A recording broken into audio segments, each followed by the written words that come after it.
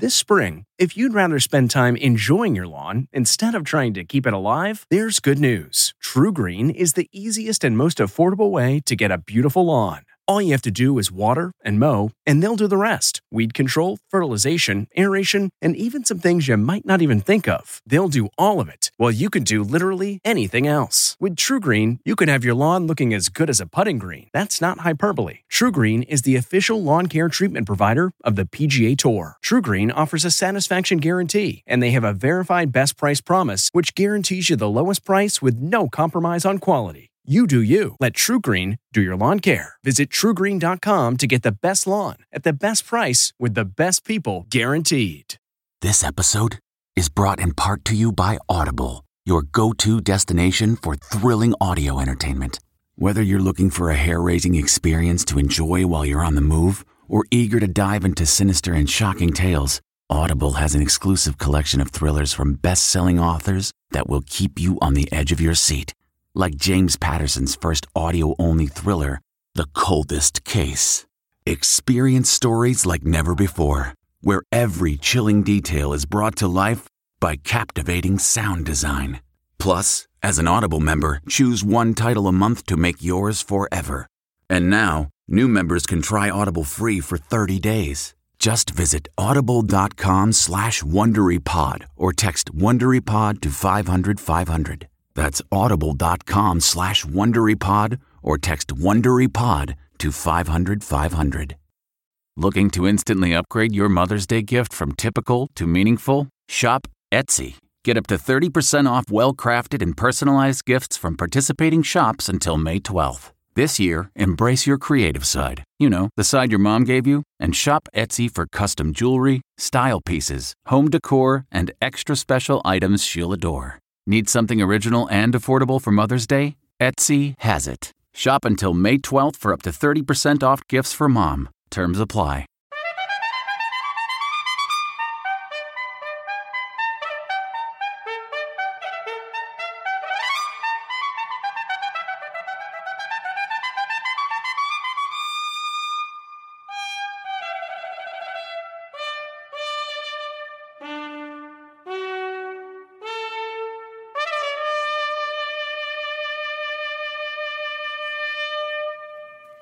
Good morning. I'm Jane Pauley, and this is Sunday Morning.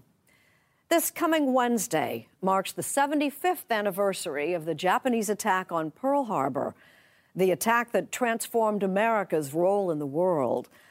This morning, we remember Pearl Harbor, beginning with the memories of those who were actually there. Lee Cowan will report our cover story. Every year, there are fewer. Those who witnessed the attack that plunged the U.S. into war. But 75 years later, they still have a story to tell. And living one day like it's going to be my last day. Every day is going to be my last day. Is that a lesson you learned that day on December 7th? Oh yeah, life is precious. The infamous day that defined a nation and a superpower. Ahead on Sunday Morning. The Rolling Stones have been rocking the rock music world for more than half a century, and they're showing no sign of slowing down. This morning, they look back and ahead with Anthony Mason. The Rolling Stones took root 55 years ago when Keith Richards noticed the blues albums under Mick Jagger's arm. I'm carrying this record means it's a chat invitation. It's a badge of some kind. It's a badge, yeah. I said, what you got under your arm, man? Keith and Mick returned to their roots to sing the blues later on Sunday Morning. Go where you left, man. Reflections on race, gender, and sexuality are all to be found in the work of a photographer Serena Altschul will be showing us. Every portrait tells a story. Oh my goodness, girls, look. Especially the portraits of Timothy Greenfield Sanders. Right there. And then... Do you tell people to smile or not smile? No smiles. No smiles. And I would come in here. Later on Sunday morning, a portrait of a portrait photographer.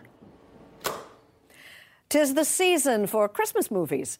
And Billy Bob Thornton is a veteran of the genre. This morning, he shares his take on acting and life with Tracy Smith.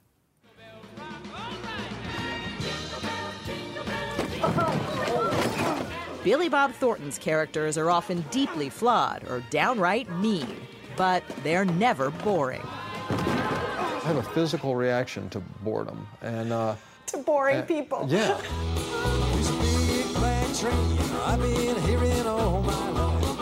Billy Bob Thornton, never a dull moment, ahead on Sunday morning. John Blackstone studies the fine print with author Michael Lewis. We'll go on a scavenger hunt with David Pogue. Steve Hartman has the tale of some unlikely partners and more. Welcome to Play It, a new podcast network featuring radio and TV personalities talking business, sports, tech, entertainment, and more. Play it at play.it. As we've told you, many are feared dead in Oakland, California, following a fire at a converted warehouse that was being used for a party. Carter Evans is in Oakland for us this morning. Jane, so far authorities have recovered 9 bodies. These crews have been working all night here behind me, and it's hard work because the roof and part of the second floor collapsed, so all that debris was blocking the entrance. They've had the heavy equipment out here all night. They've been moving some of that debris and actually cut a hole in the side of the building so they can gain access to the rest of the bodies. For most of the day, the smoldering warehouse was too dangerous for firefighters to enter, leaving scores of friends and family like Dan Vega waiting desperately for news. I want to be there. Give me some gloves. I got work shoes. I'm ready. Let me find my brother. That's all I want. Authorities fear the death toll will rise. We expect the number of deceased to go up. How far, I don't know, but we're expecting the worst, maybe a couple dozen. Alameda County Sheriff spokesman Ray Kelly said it's unclear how many people were in the converted warehouse for a party Friday night when flames broke out. The fire raged out of control for hours. Crews surrounded the building as flames and smoke poured out from the windows and walls.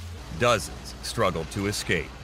We tried to figure out where the smoke was coming from, and then we saw where the fire was. It was on the back left corner of the space, and started yelling and trying to get everyone out. I mean, it all happened really quick, but the fire went up really quickly. Bob Muley was a resident artist in the building. After the fire broke out, he and a friend ran different directions. I haven't seen him, and there's been flames shooting out of the building for the past 30 minutes, so I hope he's okay. Inside, the warehouse was elaborately decorated with eclectic art, Persian rugs, and musical instruments. Firefighters say walls had been built to create live workspace for dozens of artists. None of it was permitted by the city. All of it was reduced to rubble. Darren Raniletti is Oakland's planning and building director. We had received recent complaints about blight and unpermitted construction at the property. We had opened an investigation, and that investigation is ongoing. Firefighters used a drone with a thermal camera to look for signs of life. There were none, but there was some relief. Several dozen people that were thought missing here have been located and are alive. And so that's the good news that we have to offer at this time. Ahead. They are my heroes, and I will tell their stories as long as I live. We remember Pearl Harbor. The Japanese attack on Hawaii on December 7th, 1941, sparked the defiant battle cry, "Remember Pearl Harbor." And even 75 years later, the dwindling ranks of those who watched the attack happen remember it still. Our cover story is reported by Lee Cowan. Hawaii's Pearl Harbor. It was just a place before it became a memorial. A tropically tranquil place that was Dorinda Nicholson's childhood home. This was my favorite part of the neighborhood. Dorinda was just 6 years old that Sunday in 1941. Born in Hawaii, her family was civilian. and lived near the dock for the famous Pan Am Clippers. The idea of war coming to this remote Pacific outpost seemed to most here about as likely as a white Hawaiian Christmas. But at 7:55 a.m. on December 7th, a storm did indeed come. They were coming right over the house. And when you came outside and you looked up, they were right there. Right overhead. Canopies pushed back, and could see the pilots' faces. They were that close. What did you think when you saw that? Oh, I just leaned closer to my dad and hugged him a little closer. 6 Japanese aircraft carriers had sailed to within 300 miles of the Hawaiian Islands, loaded with more than 350 planes that were on Oahu like a swarm of angry mosquitoes. Dorinda's family fled to the relative safety of the island's sugarcane fields. But Navy seaman Dick Giraco, now 95, had nowhere to go. 200-300 yards over there is where I was. He had joined the Navy at age 19 and was part of the crew that manned the PBY Catalina flying boats out of the Naval Air Station at Ford Island. How close were the bombs falling to your hangar? Within 100 yards. He hightailed it to a nearby ditch for cover. And when I first went in it, I'm laying on the bottom of it. And another fella come jumping in right on top of me, laid on top of me. And he was saying Hail Marys as fast as he could say them. And then I said, well, that takes care of that part. I don't have to do that. But then a Japanese pilot spotted him. This fella says, well, you might as well turn over and watch this. Dumb me, I turn over. I said, looking up, I'm looking up at a dive bomber coming down. Straight at you? Oh, yeah. Banked out over the airfield and looked right down in the ditch. And I could look him right in the eye. Hangar 79, just one down from where Dick was, still bears the scars. The bullet holes in its bright blue window panes remain, reminders of the serenity shattered on a quiet Sunday morning. Were you mad? Were you angry? Confused? I don't really recall whether I was angry or not. A lot of people asked me if I was scared, and I'm sure I was. If I wasn't, something wrong with me. Scores of planes were bruised and battered. At the Army Air Corps' Hickam Airfield nearby, the Japanese assault continued. Parked wingtip to wingtip, nearly every American warbird was incinerated before ever taking flight. But Japan's real target was Battleship Row. The Utah is shown capsized and partially sunk. Within minutes, the California was sinking, and the Oklahoma had also capsized, trapping hundreds in her hull.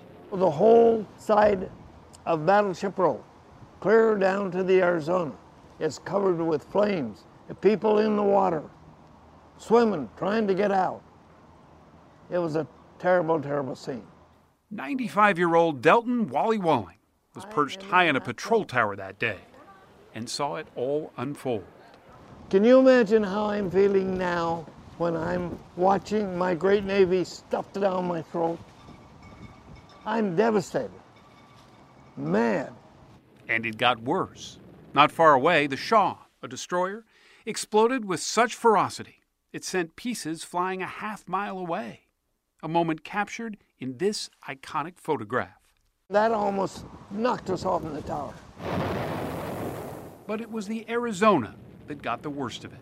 Hit by armor-piercing bombs, it too exploded, killing 1,177, the single largest loss of life in American naval history. Her hull is still in the mud where she sank. The Arizona remains the final resting place for most of her crew, including 23 sets of brothers, family dying shoulder to shoulder in a war that hadn't even been declared. When we talk to people, they will say, oh, my father or my grandfather wouldn't tell us anything until he was 60 or 70 years old. They were told to forget about it, to just get on with their lives and forget it. Craig Nilsson spent the last 5 years compiling one of the most recent accounts of Pearl Harbor, published by Simon & Schuster, a CBS company. December 7th, 1941, he says, was arguably just as pivotal to our identity as the 4th of July, 1776. It completely transformed the United States. At that moment, we were 14th military power in the world behind Sweden. So it served really as a rallying cry, in a way. It made us put on our big boy pants and grow up and become a global leader. The U.S. did bounce back in double time. All but 3 of the ships damaged or sunk on December 7th were raised, repaired, and sailed again. In fact, by the end of the war, the U.S. had chased down and destroyed every Japanese aircraft carrier used to launch the attack. This is the greatest generation in the world. And we're down to a handful left. Thank you for your service. Thank you so much. Wally, like most of the other 40,000 or so enlisted men on Oahu that day, was just a teenager back then. But history's clock is relentless. I see their faces right before me and know they're gone. Pearl Harbor's chief historian, Daniel Martinez, has worked here for 32 years, and with each passing anniversary, he worries the collective memory of December 7th is fading. Most of the young people that come here don't have a clue what happened at this place. They don't even know who won the war. How we will remember World War II after they're gone. This was a huge open part of the harbor. Dorinda Nicholson now lives in Kansas City, Missouri, but has made the nearly 5,000-mile trip here to Pearl Harbor for almost every anniversary to tell her story. Sometimes bringing with her the tiny gas mask that she and her brother wore as children in the days after the attack. So why did you keep this all those years? Oh, it's my history. It was history that changed her life and ours. The cry, "Remember Pearl Harbor," sounds pretty obvious. But the challenge for the next generation is to really remember, absent those who will no longer be here to remind us face to face. They are my heroes, and I will tell their stories as long as I live.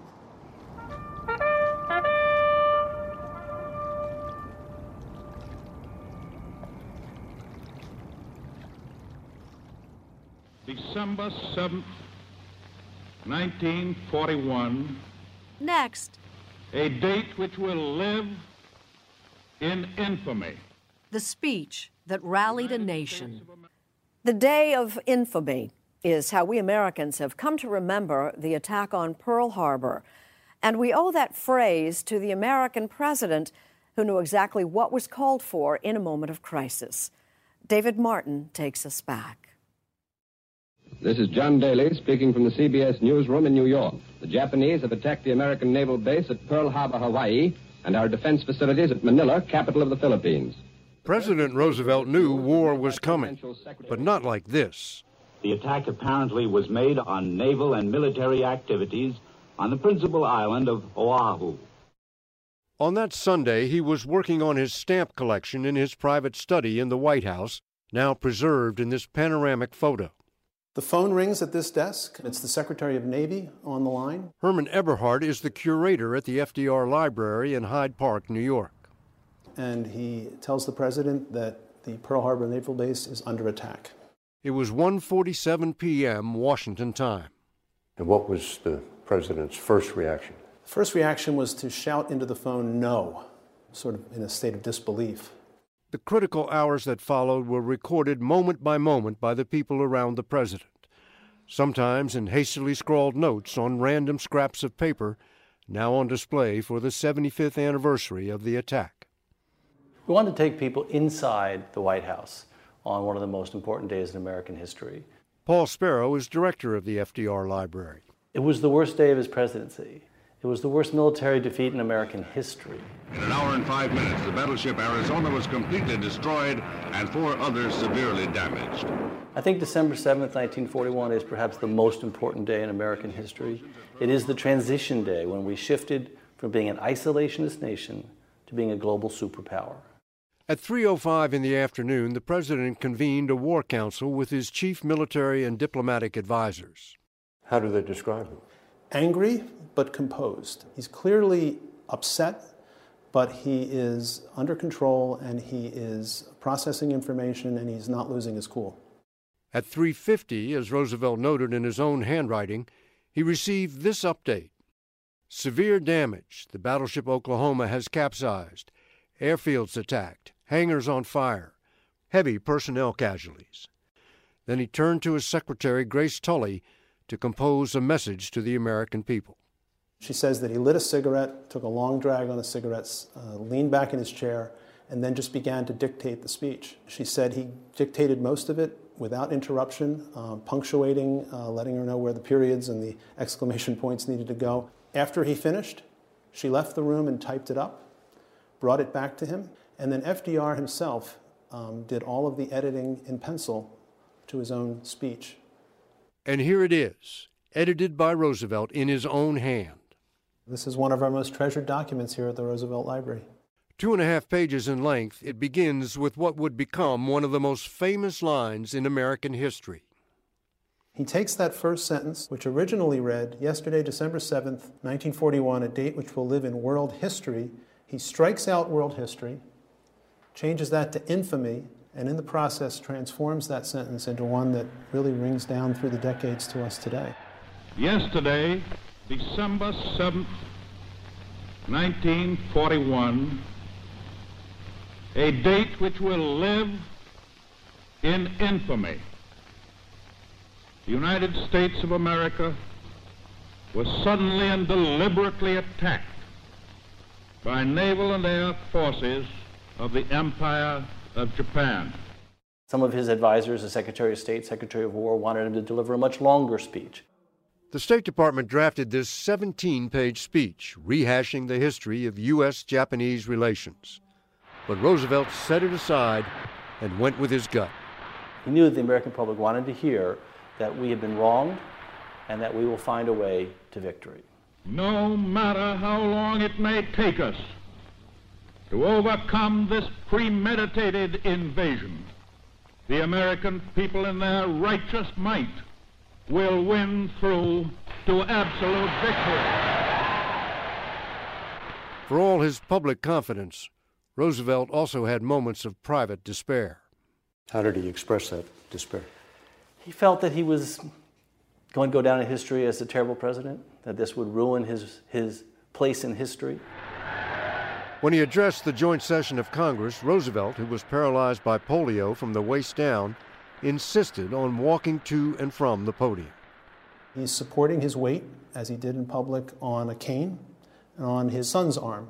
By holding his weight in that manner, he's able to pitch his body forward slowly and walk to the rostrum to deliver the speech.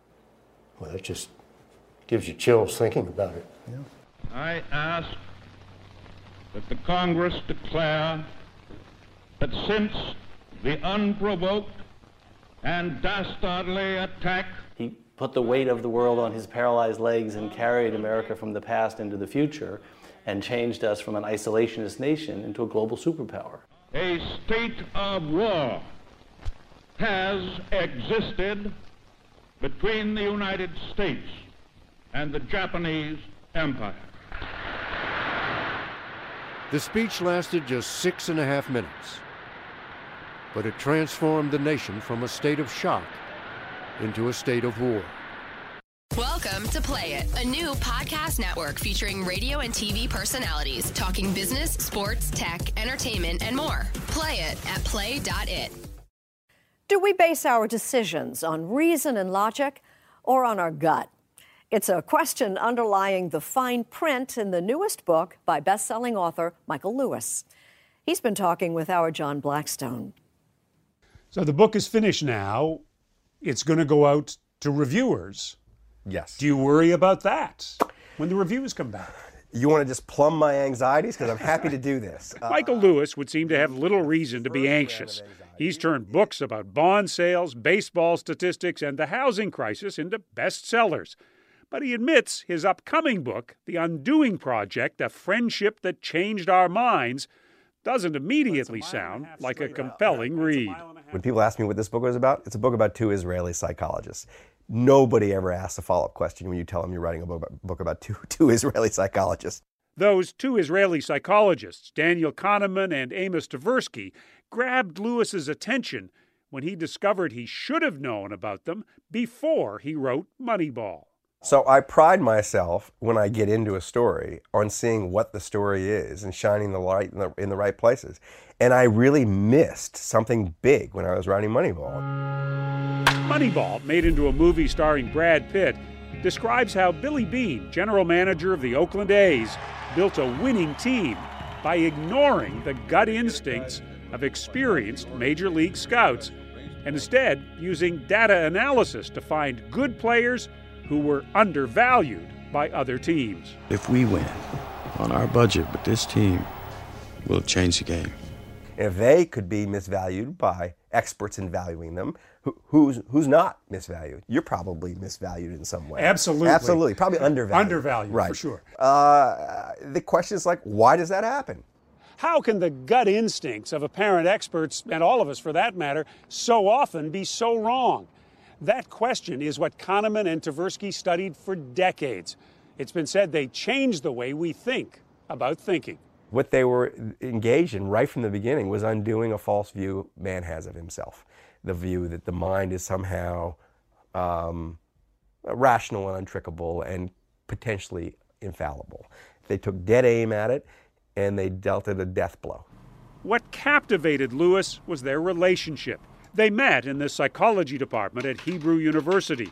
Eventually, both moved to universities in North America. Neither on his own was terribly disruptive. Together, they were this combustible force. Two brilliant minds that seemed completely different. If the title hadn't already been taken, you could have called this The Odd Couple. Well, that's absolutely right. Amos Tversky is one of these rare characters who thought he was right about everything and is right. He was a breathtakingly gifted mind. And very, very, very sure of himself. Kahneman, though, is unsure of most everything. Danny certainly doesn't trust his mind, right? Oh, no. No. Danny doesn't trust his mind to the point where when they finished one of their papers, Amos would basically wait by the phone at 2 or 3 in the morning for Danny's call saying, it's all wrong, it's going to destroy our reputations, we can't publish it. Tversky died 20 years ago at the age of 59. Kahneman went on to win the Nobel Prize for integrating psychological research into economics. In 2013, President Obama awarded him the Medal of Freedom. Now, all of us have moments when we look back and wonder, what the heck was I thinking? I have that quite a bit. Psychologist Daniel Kahneman has made that simple question his life's work. Kahneman and Tversky showed that gut instinct is far from dependable. There was a lesson in that for Lewis himself, a man strongly self-confident. So are you more likely now to listen to your wife, listen to your editors? So the answer to that is yes, a little bit. My wife would totally disagree. I mean, totally disagree. But I actually have taken this on board, that I am aware that I have very strong impulses that I often obey, and they've misled me in some cases, and it's worked out in other cases. But from my life story, I could build a narrative that my gut is great, and I should just follow it, because I forget the mistakes it led to, and I remember the successes. One success, The Big Short, about the mortgage crisis, was made into an Oscar-winning movie. The default rates are already up from 1% to 4%, fellas. And if they rise to 8%, and they will, a lot of these triple Bs are going to 0 too. And then that happens. What is that? That's America's housing market. Lewis now lives in Berkeley, California. The View is part of the attraction, clearly. His first book, Liar's Poker, was about his time in New York as a young bond trader on Wall Street. A large part of that book is how people are so irrational in the decisions they make. Yeah, the foundation stone of Liar's Poker, and in some ways the Undoing Project, was my astonishment that anybody would take my financial advice. I mean, really, I was 24 years old. I was an art history major. I knew nothing about money. He was getting rich quick, but his gut instinct told him he'd be happier writing for a living. It wasn't even a decision. I mean, it looked insane to my father and to the people I worked for, because they thought, what are the odds he's going to make it as a writer? But make it, he did. Inside Corner. As a best-selling author, a perk he seems to enjoy most is having plenty of time to spend with his 3 children. Catching fastballs hurled by his 14-year-old daughter. You gonna guard me? Taking on his 9-year-old son and a couple of friends on the basketball court. Oh, 4-2. What about other parents when they see that the author of Moneyball is coaching a team? So I sponsor the teams too. So for years, the teams were called the Moneyballers or the Blindsiders or the Big Shorters. And I just put whatever book I was working on their jersey just for fun. Lewis figures the Undoing Project, like those books, has movie potential too. The first hardbound copies arrived the day we visited. It looks great. I was worried it was going to be way too fat. He's already thinking about his next book. There you go. Right Something about raising children. That's unhittable. The research for that he can do right in his own backyard. All right. That's 30. You're not really Santa. If you were Santa, you could do magic. Still to come, 'tis the season Here, let's watch you disappear. for actor Billy Bob Thornton. 'Tis the season for movies celebrating the joys of Christmas. And then there are the movies Billy Bob Thornton stars in. He's got another one out, as Tracy Smith is about to show us. What do you want? What? What do you want? What are you doing? In 2003, Billy Bob Thornton played a department store Santa who was definitely on the naughty list. Yeah, I'm Santa. Come on, what do you want? Barbie? Say cheese. Okay, fine, Barbie. Oh, thank you. Ow, what's the toenails, kid? He drank, he cursed, he stole. Jesus Christ! And those were his nicer qualities. I'm on my lunch break, okay? Are you insane? It was a gamble, and Thornton knew it. When you saw the script for that original Bad Santa, what'd you think? Well, I knew it was either going to be the most brilliant idea ever, or I might have to become a plumber. Thankfully, he never had to pull out the plunger. Bad Santa made $60 million at the box office, plus enough of a fan following to warrant a sequel. What the hell are you looking at me so funny for? Sorry, Santa. I had to go. Oh, is that you? I thought it was me. Bad Santa 2 is in theaters now. Ho, ho. Billy Bob Thornton is known for creating memorable characters, like the death row prison guard with regrets in Monsters Ball, or the killer with no soul in the TV series Fargo. But I gotta say, if that were me in your position, I would have killed that man. Sometimes I'm playing somebody that I may have a problem with.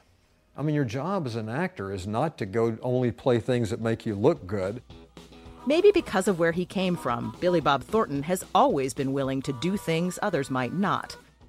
Growing up poor in rural Arkansas, he financed his dreams of playing in a band, working hard jobs hauling hay and shoveling tar. When he moved to LA to try acting, he struggled for years. Why didn't you give up? Well, you know, people ask that sometimes. It's like, why didn't you just give up and go home? I didn't have anything back there either. So it wasn't like, oh, no, I'm going to go back to the comfort of home, you know. But in 1996, at the age of 41, things got a lot more comfortable. I kind of want something other to eat. Mm-hmm. Thornton made Sling Blade, transforming himself and his life, winning an Oscar for Best Screenplay. I like the way you talk. Well, I like the way you talk. Marlon Brando called me. Martin Scorsese. What does that do to you? Well, first, you don't believe it's them. You think it's some idiot friend of yours pulling your leg. But I became friends with those people, and I never dreamed that would happen. Did you feel like a fish out of water? Oh, absolutely. I still feel like a fish out of water. You know, some people can't get past their past, I guess. I certainly haven't. And the hotel's not as crazy as it used to be. That doesn't mean he didn't try. And I lived in too south over here. For about 6 years in the 90s, he lived a very Hollywood existence. And in the beginning, I lived in room 134. Here at the swanky Sunset Marquis Hotel. Why'd you live here?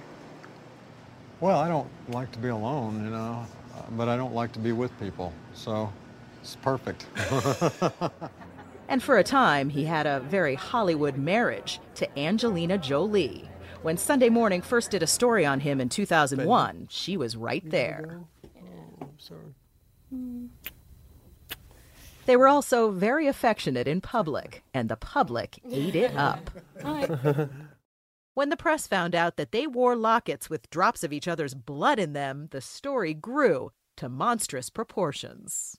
And then the next thing, they got a quart of blood around their neck. And then they are vampires. They live in a dungeon. They bite each other in the neck. It goes from, oh, look how much in love these people are, to they're vampires.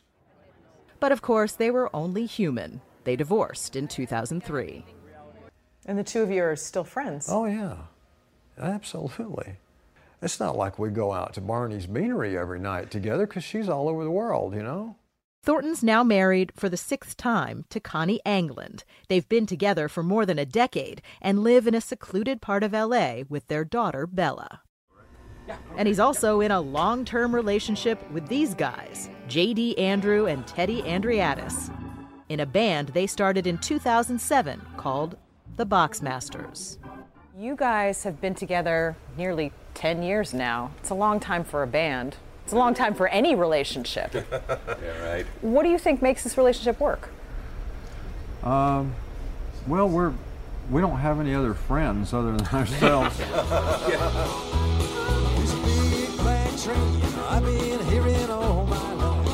They just wrapped a nationwide tour where they played to sold-out crowds in venues like this one, Knuckleheads in Kansas City.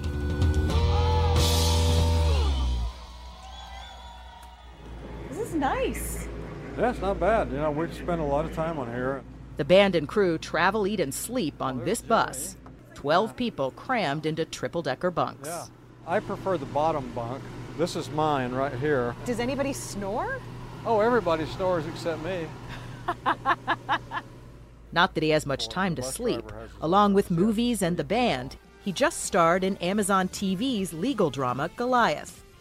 Therefore, the case is dismissed. Thank you. Are you kidding? Do I look like a kidder, sir? No, but you sound bought. I hope they paid you well. Oh, Jesus. At age 61, Thornton is open to projects he might have once rejected.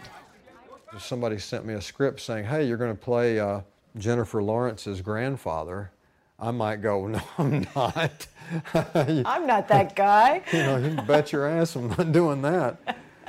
And then you realize it's like, yeah, maybe I am.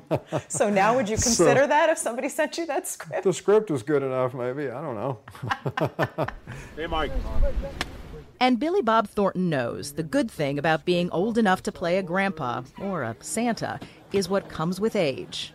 Wisdom, maybe, and gratitude. If I hadn't gotten in the entertainment business, I would be probably making minimum wage still.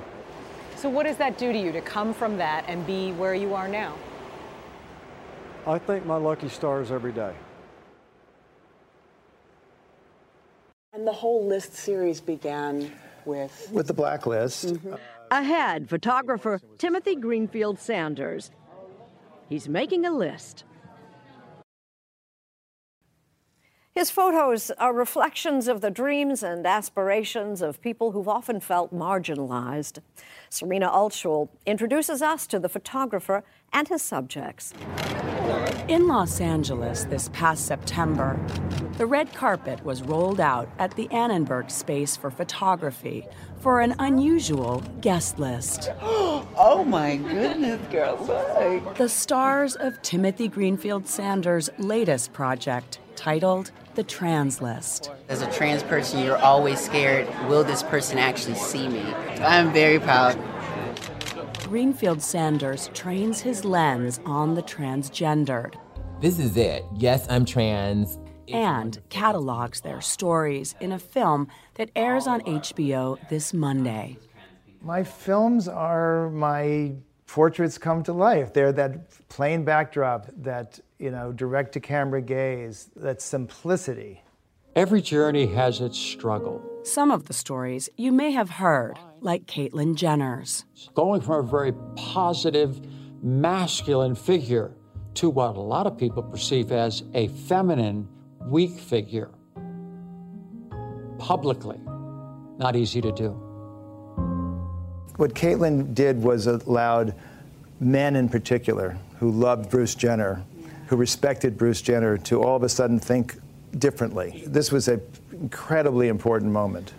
And good, right there. But no less important are the stories that you may not have heard, like that of British actress, model, and former Bond girl, Caroline Cossey.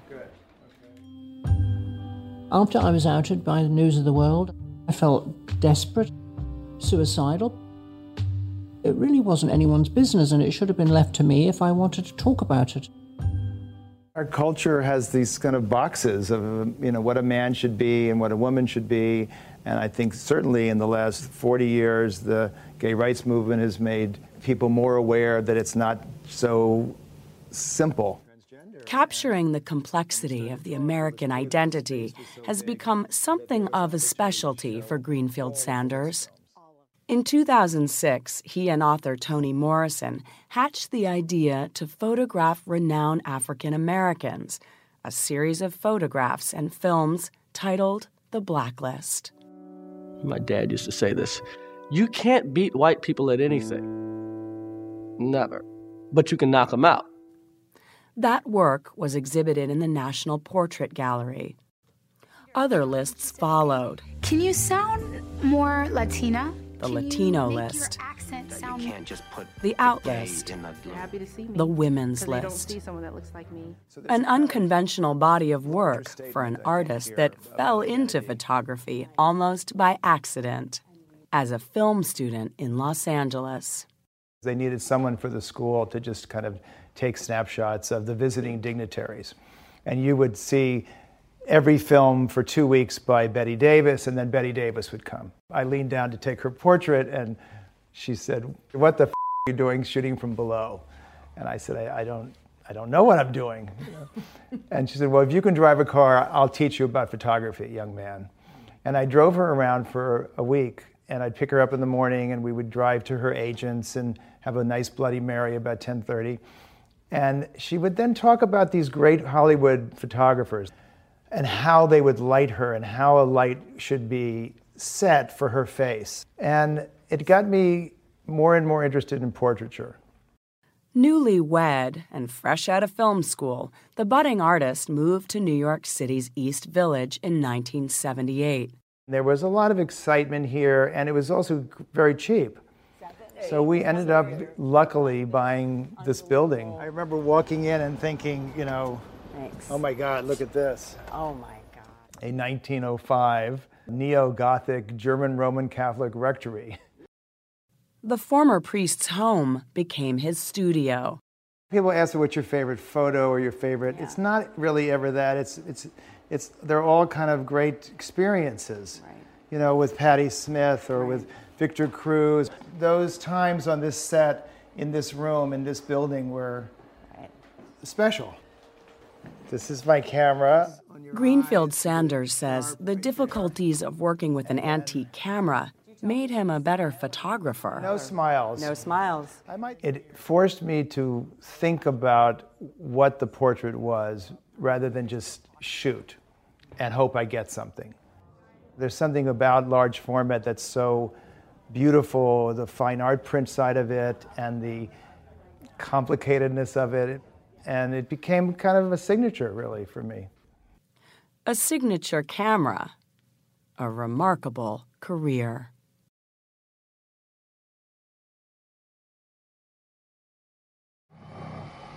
We walk a few miles with Steve Hartman. Next. Welcome to Play It, a new podcast network featuring radio and TV personalities talking business, sports, tech, entertainment, and more. Play it at play.it. Step by step, a young man's walk home from work has turned his entire life around. Steve Hartman has a story of partnership. Finish 97, I'm coming 97. It had all the makings of a bad situation. It's not very well lit out here. Late at night, in an industrial section of Benicia, California, Officer Kirk Keffer says he spotted a shadowy figure in a dark hoodie. And it kind of caught me off guard because I normally don't see anybody out there, and there's no sidewalks, and he's kind of walking on the side of the street. You knew it wasn't right. Right, it wasn't right. Or was it? Jordan Duncan says he was minding his own business. And I noticed that it was a police car, and I was like, oh, okay, I'm not gonna move. I don't want him to think I have any weapons. Jordan explained to the officer that he was just walking home from work.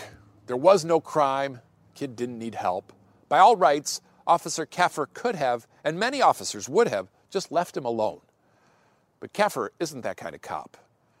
He gave Jordan a ride, and more importantly, he gave him a listen. What struck you? Just his drive, his work ethic. And to me, that speaks volumes. As Keffer took Jordan from where he works on the line here at Proform Laboratories, he started to really appreciate the young man sitting next to him. Because this wasn't just a trip around the block. This was a 7-mile trek, a 2.5-hour walk to Jordan's house, a whole town away in Vallejo, California. He said, and you're walking? I said, yeah, I'm walking. Not many 18-year-olds that you meet have that kind of mindset. You know, they don't even want to walk down to the store, let alone walk, 7 miles just to get to work. Jordan says he started walking to work after his car broke down last May. He says people have offered him rides, but he wants to make it on his own.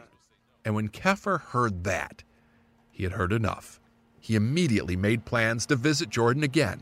He said, hey, Jordan, you remember me, right? I was like, how could I not? How could I not? So I said, Jordan, you're not in trouble.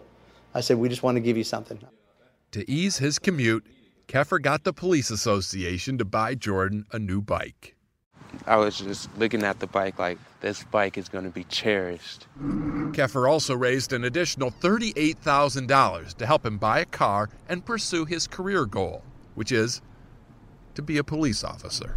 It's an honorable job. Jordan even got to ride along on a shift.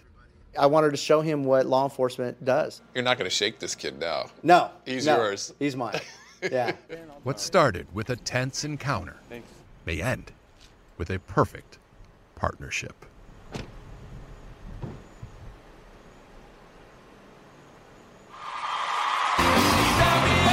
Coming up, the Rolling Stones, still rolling along.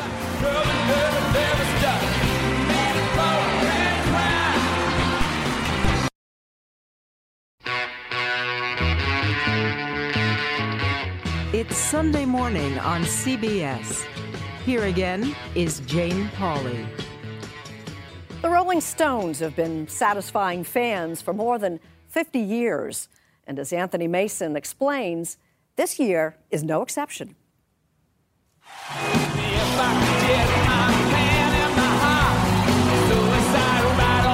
It's been a busy year for the world's biggest rock band. The Rolling Stones kicked it off with a tour of Latin America that ended in March in front of 500,000 fans in Havana.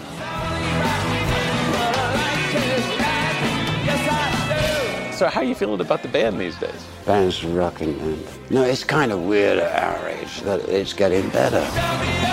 In October, the Stones joined a lineup of legends that included Paul McCartney, Roger Waters, Bob Dylan, and The Who at the Desert Trip Festival in California. How'd you like Desert Trip? It was very dusty, but it was fun. You were a little wary ahead of time about a concert with too many white people. Old white English people. Did you enjoy playing? Yeah, very much. And the fact, to have Bob Dylan to open up for you is sort of, in a way, ludicrous. Yeah. And then, of course, the second week, he gets the Nobel Prize. Now you got a Nobel winner in opening for you. Yeah, right. I want mine for chemistry,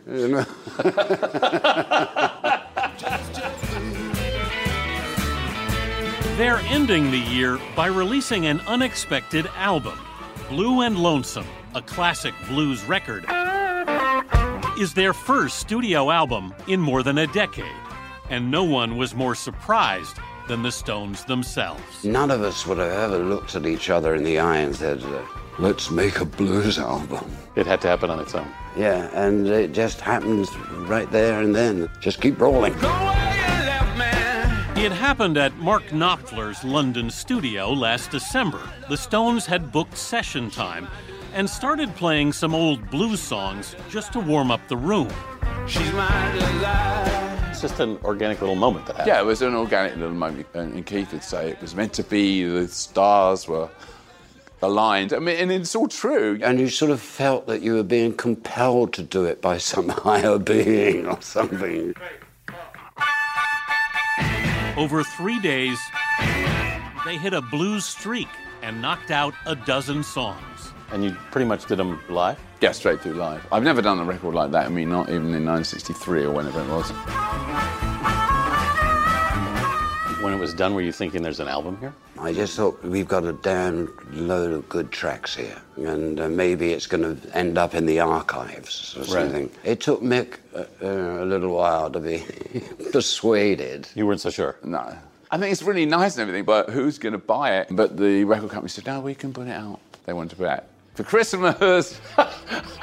And here we are. On it. Blue and Lonesome takes the Rolling Stones back to their roots.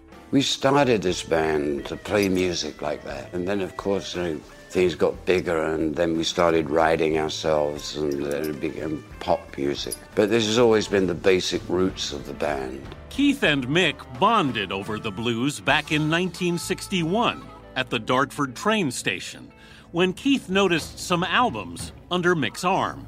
I'm carrying this record means it's a chat invitation. It's a badge of some kind. It's a badge, yeah. I said, what you got under your arm, man? The Best of Muddy Waters and Rockin' at the Hops by Chuck Berry. Anyways, the guy on the station called Mick Jagger. Keith wrote about the meeting. April 1962. You sent this from home. Mm-hmm. In a letter to his aunt. Beside that, Mick is the greatest R&B singer this side of the Atlantic, and I don't mean maybe. I'm playing guitar Chuck style. Chuck Berry. Yeah, that'll be Chuck Berry, yeah. Richards and Jagger, who'd both turned 19 that year, began playing Saturday nights at a basement blues club in West London. Was that where you started to test out your style, if you will? I'd done it before that, actually. So I used to sing with rock bands when I was 16. I did stuff, dance around. People liked it. And I went home and didn't tell my parents what I'd done. What would they have thought if you did? I don't know. The rock music was for, uneducated working class people. So my parents wouldn't have approved of it. So you didn't want to tell them? No. So the blues and folk music had a kind of weird respectability. It's hard to believe this now, but in those days. So it was slightly more respectable to play blues and folk music was to play rock music.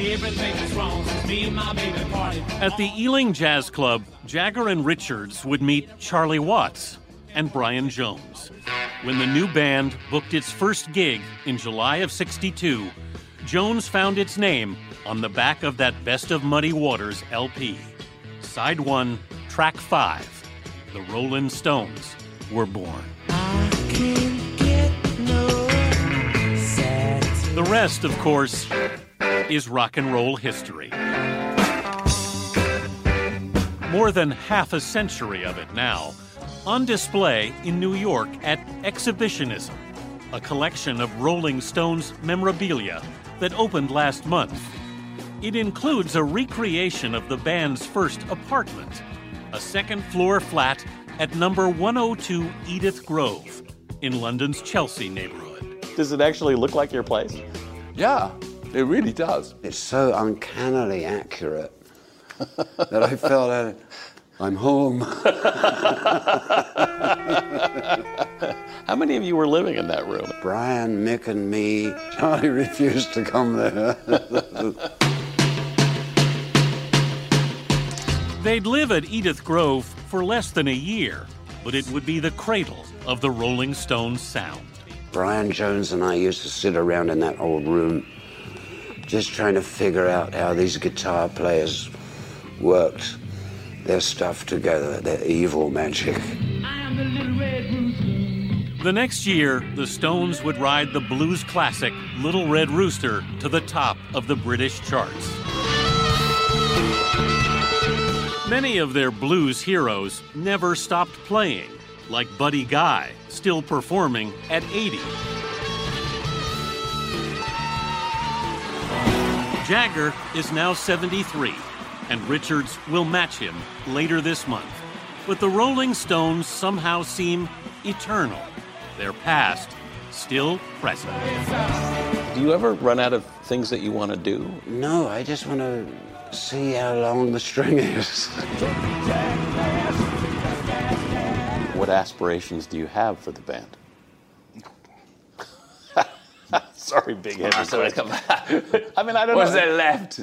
Well, that's... Well, always things weirdly present themselves. I mean, there's a certain thing you have to keep going. But I guess what I'm asking is, do you have to keep going? No, of course not. You could have stopped 20 years ago if you wanted. But you are still going, no, so... I am. So I don't really explain that. It's just not something you analyse. You create a momentum yourself, and then some interesting things come up which are outside of the ordinary. But you never know you're going to play in Cuba the first time or make a blues album in 3 days. They just come up. And that's, it reinvigorates your interest. This never gets old to you? No, it gets more interesting, actually. And as long as I've got a solid group of guys around me, I feel immortal for a little while. On stage, sometimes I feel immortal. That's going to be a great feeling, though. Yeah, it is a great feeling. I know I'm blessed. I know that. I'll come back as a frog.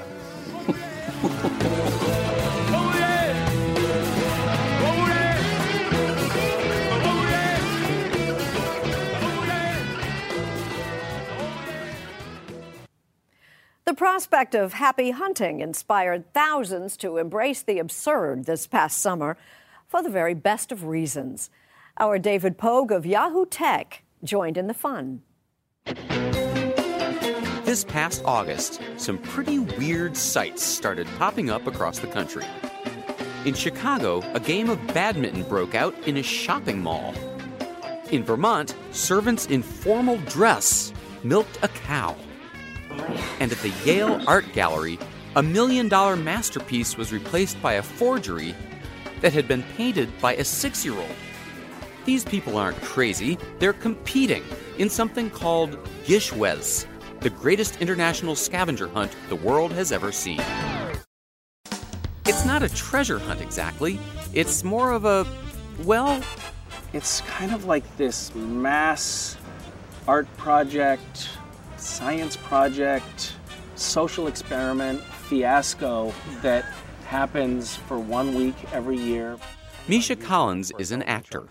He stars in the CW series Supernatural, and he's the mastermind behind Gishwez. And the magical thing about it is it gets people to do things that are completely outside their comfort zone. And it's all for charity. Each competing team has 1 week to complete a list of tasks dreamed up by Collins and his staff. Like item 43, play a human piano. The pianist is my daughter, Tia. Yeah, I'll throw everyone in that one. These are her teammates, meeting for one of their daily video chats. Co-captains Nina Mastapan and Jeff McAnally let us tag along for this year's hunt. So a normal scavenger hunt would be, get the dean's autograph or... No, it's not a scavenger hunt in that sort of way. That's not what we're doing. What are you doing? Crazy stuff, bring cookies to an elderly home. So things to help the community and help others around you. Some tasks involve creating offbeat artwork, like item 21, recreate a landmark in twigs. Some challenge your sanity, like item 78, build a working lute out of lutefisk. It's old and gross and doesn't stay in tune. Lutefisk is a gelatinous cod dish. It's not a natural choice for musical instruments. Many of the items encourage acts of kindness, like feeding the homeless or putting on puppet shows for hospitalized children.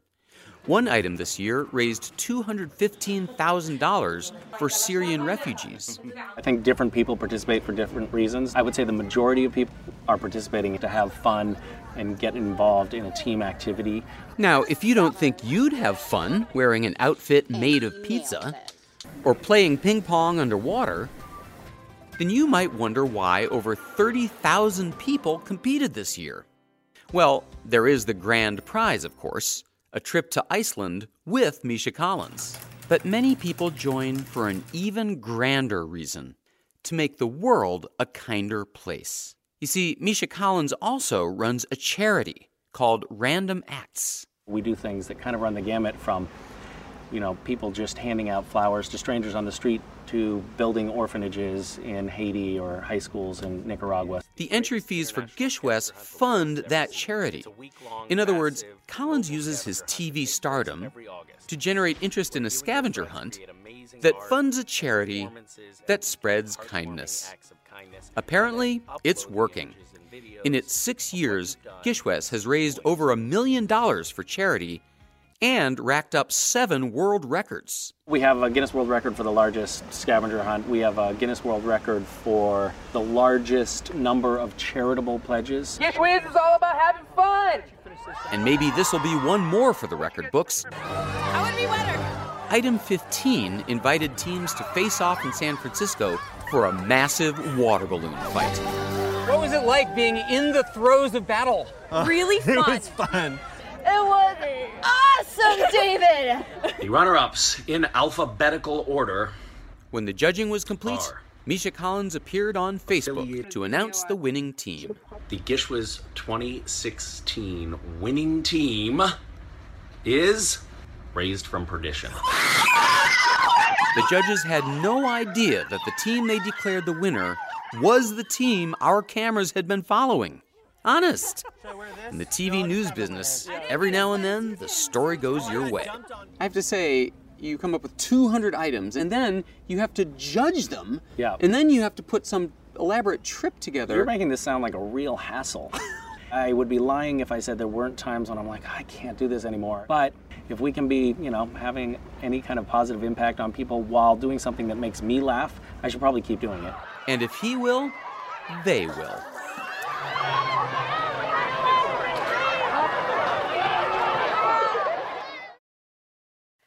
I'm Jane Pauley. Please join us here again next Sunday morning. If you like CBS Sunday Morning with Jane Pauley, you can listen early and ad-free right now by joining Wondery Plus in the Wondery app or on Apple Podcasts. Prime members can listen ad-free on Amazon Music. Before you go, tell us about yourself by filling out a short survey at Wondery.com/survey.